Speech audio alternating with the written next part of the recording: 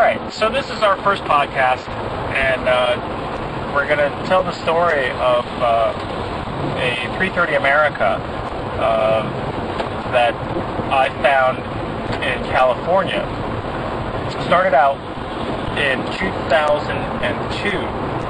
The owner of this car had contacted me through my website, tomyan.net, and had a lot of questions about whether or not he could fix the engine in his car. He had owned the car for many years, and Ed was wondering whether or not, why is it that an engine rebuild was going to cost him close to $20,000 or maybe $15,000 at that point, but he really didn't feel that he was up to doing that kind of work on the car, and he had a lot of questions about how to maintain his car, how to keep the car on the road.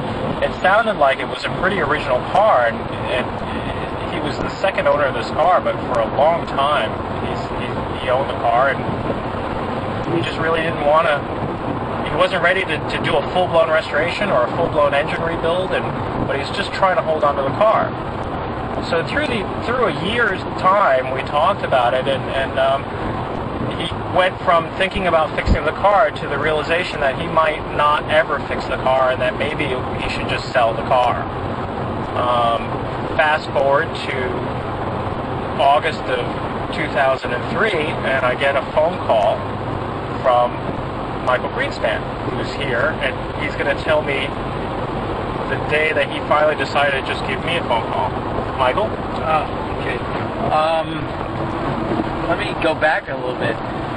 It's just before my 60th birthday, and unbeknownst to me, our son had told my wife that he said we should do something really special for Pop's birthday, and she said, yeah, that's a good idea. She said, well, what do you have in mind? And he said, I think we should buy Pop a Ferrari. And so my wife thought he was out of his mind, and she said, well, are you serious? And he said, yeah. And he told her what he thought it was going to cost, and he was looking on eBay, but he didn't feel he knew anything about Ferraris, so he called my friend Peter, who led him to a guy who was very knowledgeable, who said, I sell Ferraris, but I'm not going to help you that way. If you want a Ferrari, you come up and see me. And so he did. He went up to see him, and in the end, he started to seriously look for a Ferrari. Unbeknownst to me, this is going on, and I'm in France, and I'm sitting having lunch with someone who has restored a Ferrari, and the restoration's just about finished. And I said to him, I always wanted I thought a 330 2+2. And he said, oh, they're not very expensive. And I said, I know. And he looked at me, and I looked at him, and we smiled at each other, and I said, half and half? And he said, yes. And so we shook hands, and we were going to go half and half. This is July of 63. And 2003. 2003, right. And I very snidely call back to New York to tell our son that I've just done this. And my wife is rather, she's rather strange at the lunch, and she says to the guy, you're undermining everything that they were... Yeah, she says, I have to see you. And I figure, okay, she's going to say to the guy something about I'm going to pay for it or whatever. But I don't know what's going on. We get back to the apartment, and I get a call from our son. And my wife talks to him for a while, and she says, I think you have to talk to our son Joshua. I said, sure. And that's when I find out that, in fact, he has been looking for a Ferrari for a couple of months. So clearly, I was not going to rain on their parade. And I said, okay. I called the other guy, and I said, look, I can't do this. We went out to lunch, and I said, I can't do this. I can't. It's too big a deal that my son is trying to do this for my birthday. They want to do it. Gotta let them do it. Right. So when I come home, we start looking together, because now I know it's happening. And we go see this dealer, and he's got a lot of great cars, but he doesn't have what I want. He's trying to talk me into other things, and I keep telling him I want a 2+2. And we see a 250 GTE, and Joshua says to me, isn't that really what you want? And I said, yeah, actually, that is what I want. And I start to get disillusioned after a couple of weeks of dealing with the guy. At some point, he tries to sell me a Testarossa, which is not quite the same. Right. And so I go on the web and I find your site. Right. And I email you and I say, I don't know anything about this, and I'm involved in trying to buy one, and would you like to talk to me? And so Friday night you called, and I called you back after we came home from dinner, and I think we spoke for 2 hours on the phone. It was a long time. Yeah, it was a weird time because this was the week before I was going out to Monterey. So, and I think I met you for dinner.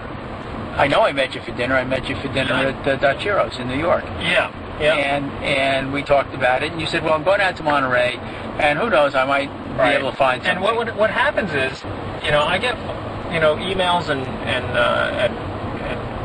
people asking questions about these cars. So, I have two sides. Is that I want to help everybody. If anybody wants to buy a car, I'd love to, get them into it. But at the same time, there are a lot of people who want to buy cars, so you got to figure out, well, who's really going to do it? I mean, if you're ready to pull a trigger on a car, and I just so happen to have one, I can't call 5 people and have them. Oh, well, actually, I'm into boats now, or actually, I don't, I don't really want to do. So it takes a little bit of screening to figure out who's really ready to do it.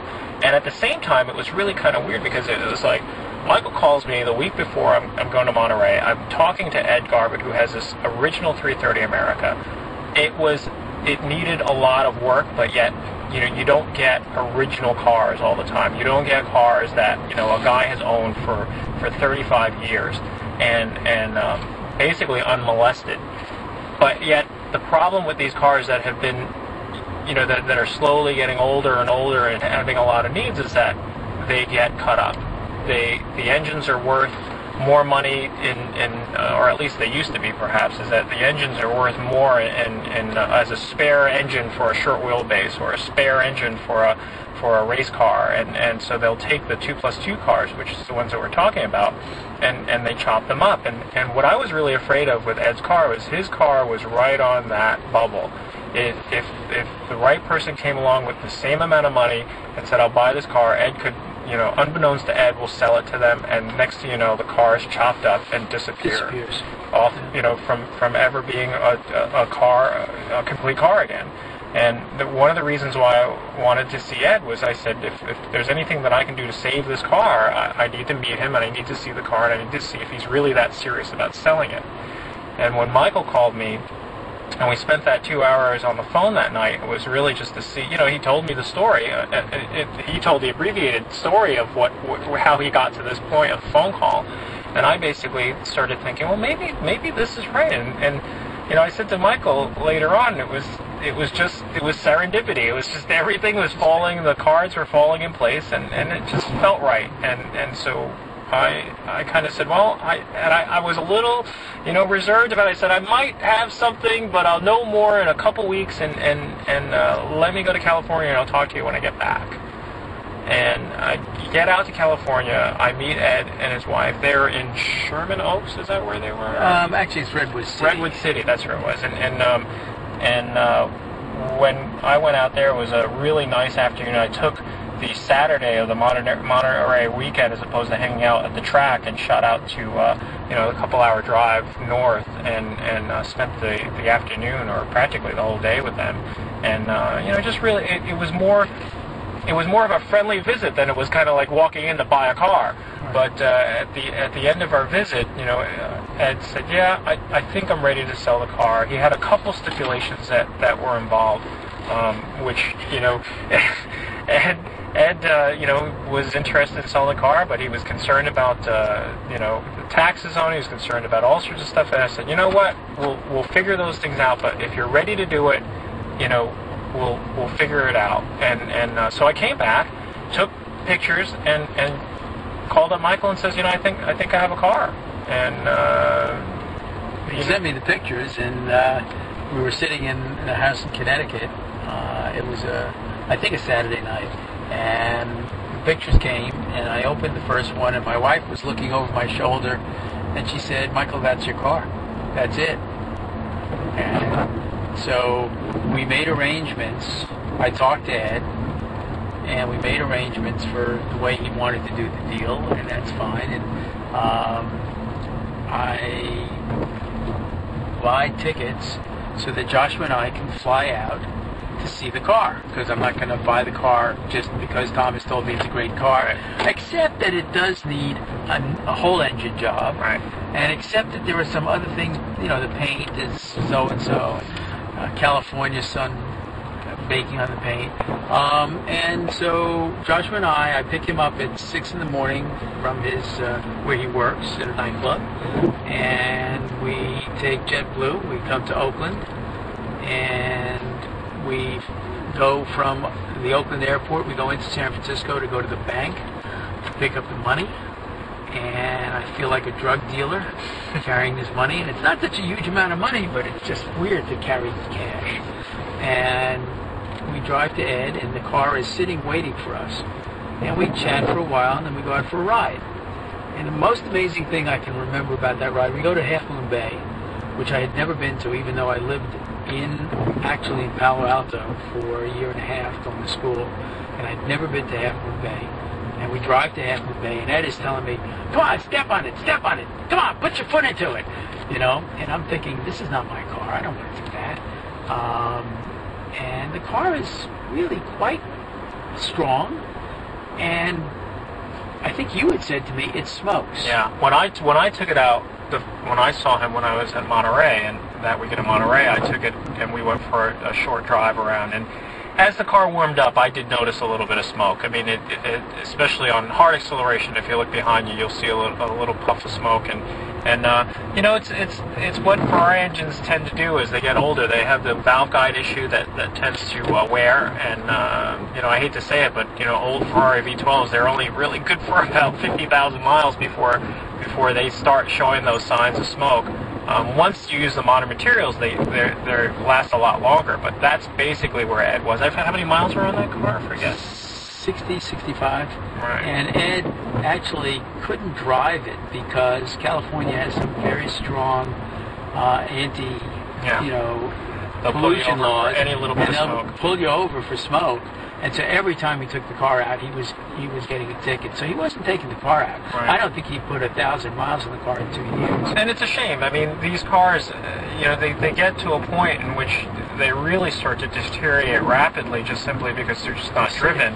And things the seals dry up, the brake seize, then all of a sudden you can't drive it. And then then the rest of it gets even worse. And that's where we were at with this car. And it really got scary. And the other thing, on a side note, with it being a 330 America, I mean, how many 330 Americas are still out there? And, fairly original, and, two-owner cars, you just don't get it. I mean, a lot of people look at 2+2 cars, 2+2 Ferraris as they're not always worth as much as the two-seaters. But yeah, as the market starts to go up, it's still a V12 Ferrari, and it's still a vintage Ferrari, and the rarity of a 330 America was really something special. And again, that was another motivating factor to keep it from disappearing. So let me just tell you Ed's story about buying the car, because it's really a great story. Yeah, it actually is pretty interesting. Ed is an engineer, and one day in 1967, he's reading the paper, and it says that there's a bankruptcy sale at Rezaghi Motors in San Francisco. And Rezaghi is the Ferrari dealer in San Francisco. So Ed gets himself up there, and there are a couple of cars on the floor. I think there were maybe, I know definitely two, might be that there was one more. According to Ed, there was a Lusso, and there was this brown 330 America. And he looks at the Lusso, and there's all kinds of wires hanging from under the dashboard, and he thinks to himself, God, I don't want to get involved in this. So he basically says, no, I'm not interested in the Lusso. And the guy gives him the keys, and he takes the 330 America out for a drive. And the guy says to him, you have to bring it back because I've got another person coming to see it tomorrow. And Ed brings it back, and when he brings it back, he says, I really love the car. And the guy said, look, would you like to take it for the weekend? And Ed thinks, sure, I want to take the car for the weekend. So he takes the car, and by Sunday, he knows that there's no way he's going to give this car back. He's got to have the car. So he goes in, and he makes a bid on the car. And the guy says, I'm sorry. the other guy gave me a higher price, and I'm going to have to sell it to him. The guy is the bank guy, and he doesn't really care anything at all other than I've got to recover my money because Razagi is in deep. Razagi had died, and the company just immediately fell apart. So Ed says to him, what kind of price will make it? And the guy says, well, you gave me this price. I got this price from the other guy. Ed offers him $50 more than the other guy's price. The banker looks at him and says, the car is yours. And so Ed drives out of there with this Ferrari and has it and takes, I think he takes the best care he could possibly take of the car. But certainly it was, even in 1967, not a cheap car to keep up. Right. And if anything major goes wrong, and he had some problems with the overdrive, and he had it rebuilt, I think, 2 or 3 times. Right. It just gets to be a heavy burden. So. Well, and also, being an engineer, I mean, there are a lot of engineers that own Ferraris, and they're always tinkerers, and that's a real common thread in a lot of these guys who own these cars, these 2+2 cars, is that they love to. They buy them because of the engines, because of the mechanicals, the mechanics on these cars. And Ed did fairly well. I mean, he was a big gearhead. I mean, he also was into British cars. He was did tours and things like that. It's a Roost Blower MG. Yeah, so he's always been into cars, and I think having that Ferrari was a great thing for him. Very special. And then you have to tell the story of the day that you went to buy the car and what he said to his wife. Yeah, so we come out. Which killed me. I hated being part of this. I drive there, and I just felt, my first car was a 57 Thunderbird. And so we get to the airport, and there's a brand new Thunderbird sitting out there. And I said to Joshua, well, I think we got a Dodge Dart, but no, we're gonna rent the Thunderbird.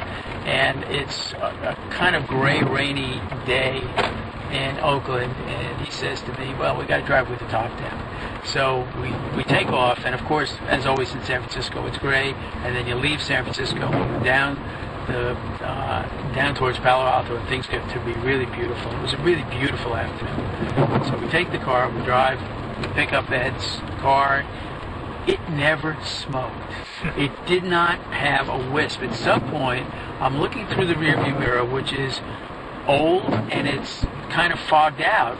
And I'm thinking, well, that must be the smoke. And I say to Joshua, look behind and tell me whether it's smoking or not. And it's not smoking. So I can't figure this out because Tom has told me it smokes. But I don't care. I just, say, okay, this is the car. And we go back into the house to consummate the deal. And I get my little, actually, I had the money inside my computer bag. And I put the money down. And it's, it's cash. And at some point, Ed's wife was really nice, says to me, are they all in serial number sequence? And I said, I have no idea, but after I leave, you guys can lay them out on the table like a jigsaw puzzle and figure it out. And so Ed says, okay, and he gets the California, transfer, and he signs it, and his wife signs it because they co-own the car. And he looks at her and he says, well, dear, we're just common folk. We don't own a Ferrari anymore.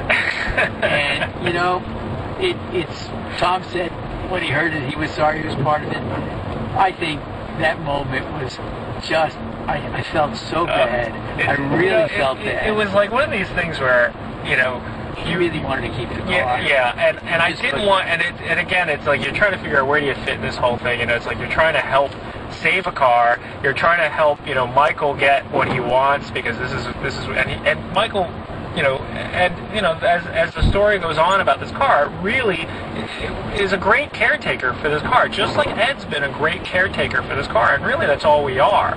But yet, the ownership of this car, or these cars, embodies something on a different level to many people, and to Ed, that kind of summed it all up. Is that the Ferrari made him a different person, and as crazy as that sounds, and as silly as that sounds to some people, I kind of understood that, and it just to kind of like take that away from him, it was just like, what am I doing? What are we doing? Take the car back. I would take my money.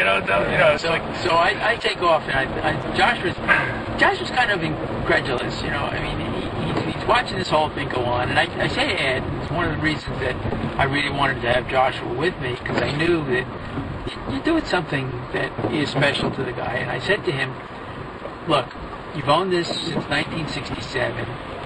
You've owned it for, whatever, 35 years or so. And sorry about the cell phone interruption. No problem. I said to Ed, you've had this car for 30 plus years. It's highly unlikely, since I'm going to be 60, that I will have this car and enjoy it for 30 years. If I'm lucky, 20 years. But now Ed at that time that you bought it was in his, I wasn't sure, but he was in his mid 70s to late 70s. So he's probably 15, 20 years ahead of you. Yeah, I think so. And I said to him, but I want you to know that you're looking at the new owner of the car, and the next owner of the car, because our son is definitely a collector at heart, and this is something that he was very much a part of, and I hope that it stays in the family. So. Yeah, I mean, you're basically reassuring him that the car's going to be taken care of. It's not. Yeah. Hey, I'm going to own it for 3 weeks. Discover I hate it. Goodbye. So I make arrangements for it to come east, and my friend Peter gets me hooked up with Intercity Transport. And I said to them, I really, really, really would like the car for October 17th weekend. I know it has to be redone, and Tom had introduced me to Francois, and that was another part of buying the car, that since I really felt I knew nothing, after meeting Francois, I said to him, look, if you are not interested in taking care of this car, then I don't know that I can buy it, because I know it's a big job. And he said, no, in Francois' way, no, monsieur, I will take care of the car. So I said, okay, fine.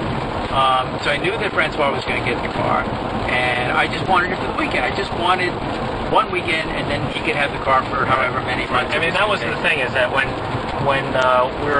Michael was going through the process of buying the car, I explained to him, it's just, look, this is not going to be a done car. This is going to be a car that you're going to buy, and it is going to have to go immediately in for an engine rebuild. I mean, again, as much as it didn't smoke when he drove it, I knew that it wasn't, it had needs, and so we were going into this whole thing eyes wide open, but the thing is, it would have been nice to get Michael one weekend. All I wanted was 1 weekend. So the car comes, and it's going to come up to Francois'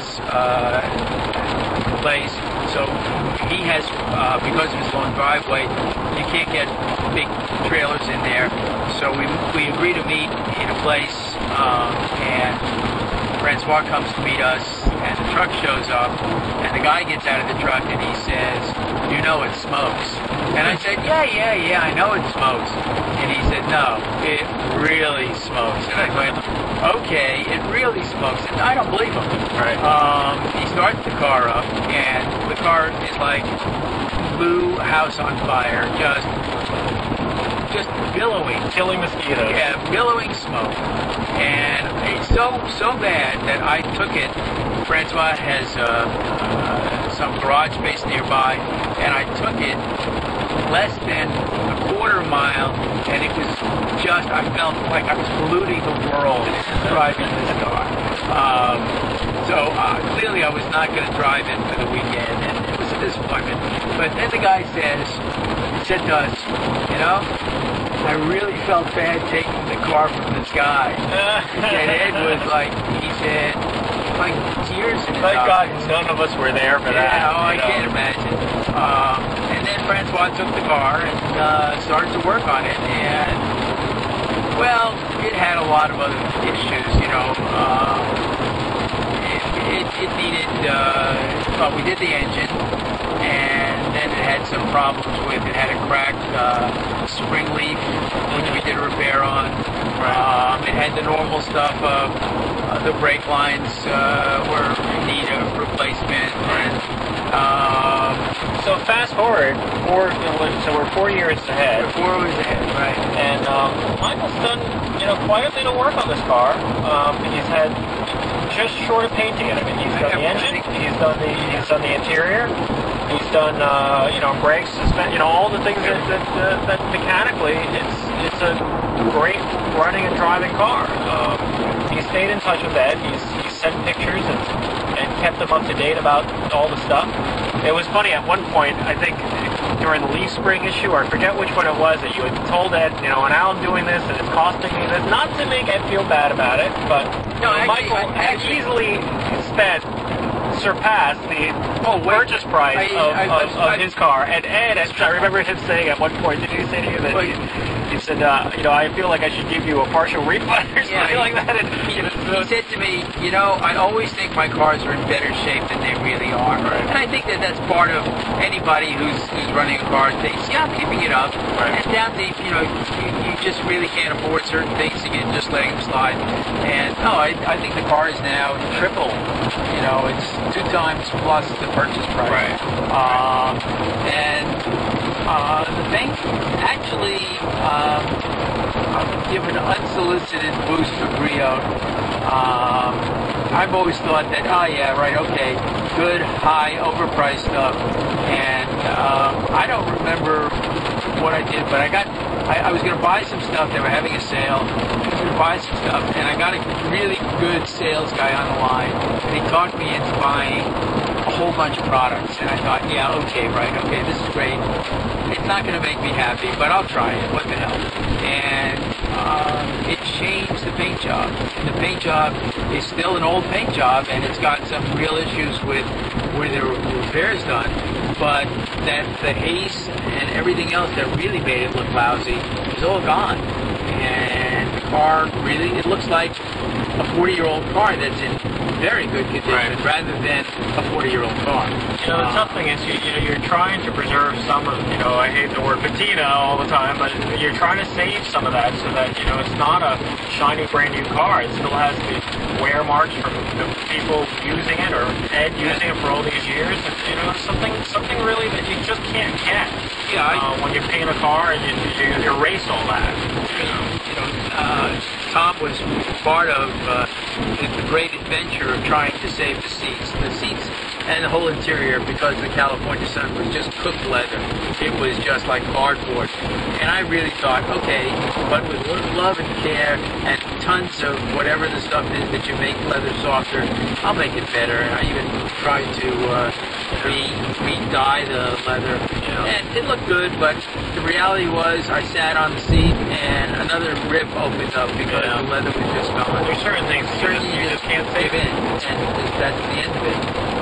The good thing is, it's funny, Michael, like you said, did a really great job bringing this car back to this level, and he stuck with it, and the market wasn't doing much. The cars were still kind of worth the same amount, and although it doesn't really matter to us who own these cars, really what the market's doing, but it's still tough when you're writing checks and you're just writing checks and you're and the car is not in your house and you're still it's still this and you can't find that, and sourcing parts sometimes when not every day does someone change a suspension on a 330 America for that matter, and so there's really not a huge knowledge base of that can just say this is how you fix this. So there's a lot of shooting in the dark, and you got to stick it out. Actually, there's an interesting story because with the suspension, I bought new leaf springs and new coils. I thought I bought a complete set. It turns out that I bought only the coils for the front and the leaf springs for the rear. I was missing the coils for the rear. And so I reused the coils for the rear. When they went to put in the leaf springs, which were marked as new old stock, had original oak tags on them from some Ferrari dealership, they were the wrong springs and they cracked. So after paying somebody to remove my springs and start to put these in, the springs cracked, and we had to say, okay, now what do we do with the springs that I already have? And we had to have the one old guy in the spring shop who knew what he was doing make up a new leaf spring for the car. And in the end, that only added another 3 months indoors while we waited for the old guy. Right. So there's all, but to go back to Peter, who Tom met today when we were working on the car. Peter, and I wrote this on your website, Peter said this is all a journey. It is. You know, it's you meet incredible people. You have a great sense of community with those people. Never would have done that. I never would have been any part of this stuff. And the car is, I'm sorry to say, it's the vehicle that made all this happen. And it's been a very interesting 3 years. I do have to say that the guy who, the dealer who was trying to find me a car, I said to him, listen, how much is this going to cost me every year? Because, okay, the upfront cost is one thing, but what's it going to cost me every year? And he said, well, you got to do a sinking fund of about $5. There's really not a huge knowledge base of that can just say this is how you fix this. So there's a lot of shooting in the dark, and you got to stick it out. Actually, it's an interesting story because with the suspension, I bought new leaf springs and new coils. I thought I bought a complete set. It turns out that I bought only the coils for the front and the leaf springs for the rear. I was missing the coils for the rear. And so I reused the coils for the rear. When they went to put in the leaf springs, which were marked as new old stock, had original oak tags on them from some Ferrari dealership, they were the wrong springs and they cracked. So after paying somebody to remove my springs and start to put these in, the springs cracked, and we had to say, okay, now what do we do with the springs that I already have? And we had to have the one old guy in the spring shop who knew what he was doing make up a new leaf spring for the car. And in the end, that only added another 3 months indoors while we waited for the old guy. You know? Right. So there's all. To go back to Peter, who Tom met today when we were working on the car. Peter, and I wrote this on your website, Peter said this is all a journey. It is. You know, it's you meet incredible people. You have a great sense of community with those people. Never would have done that. I never would have been any part of this stuff.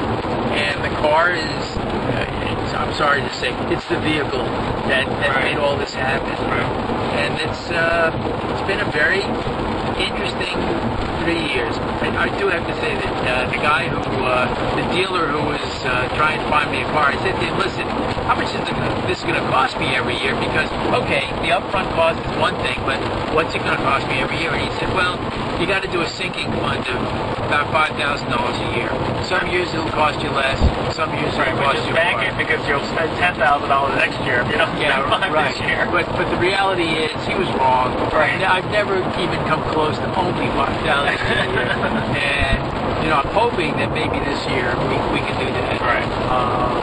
But you just find it's like a house, that when you own a house, you just say, I really want to do this. And it may not be cost effective, it's just because you want to do it. Right.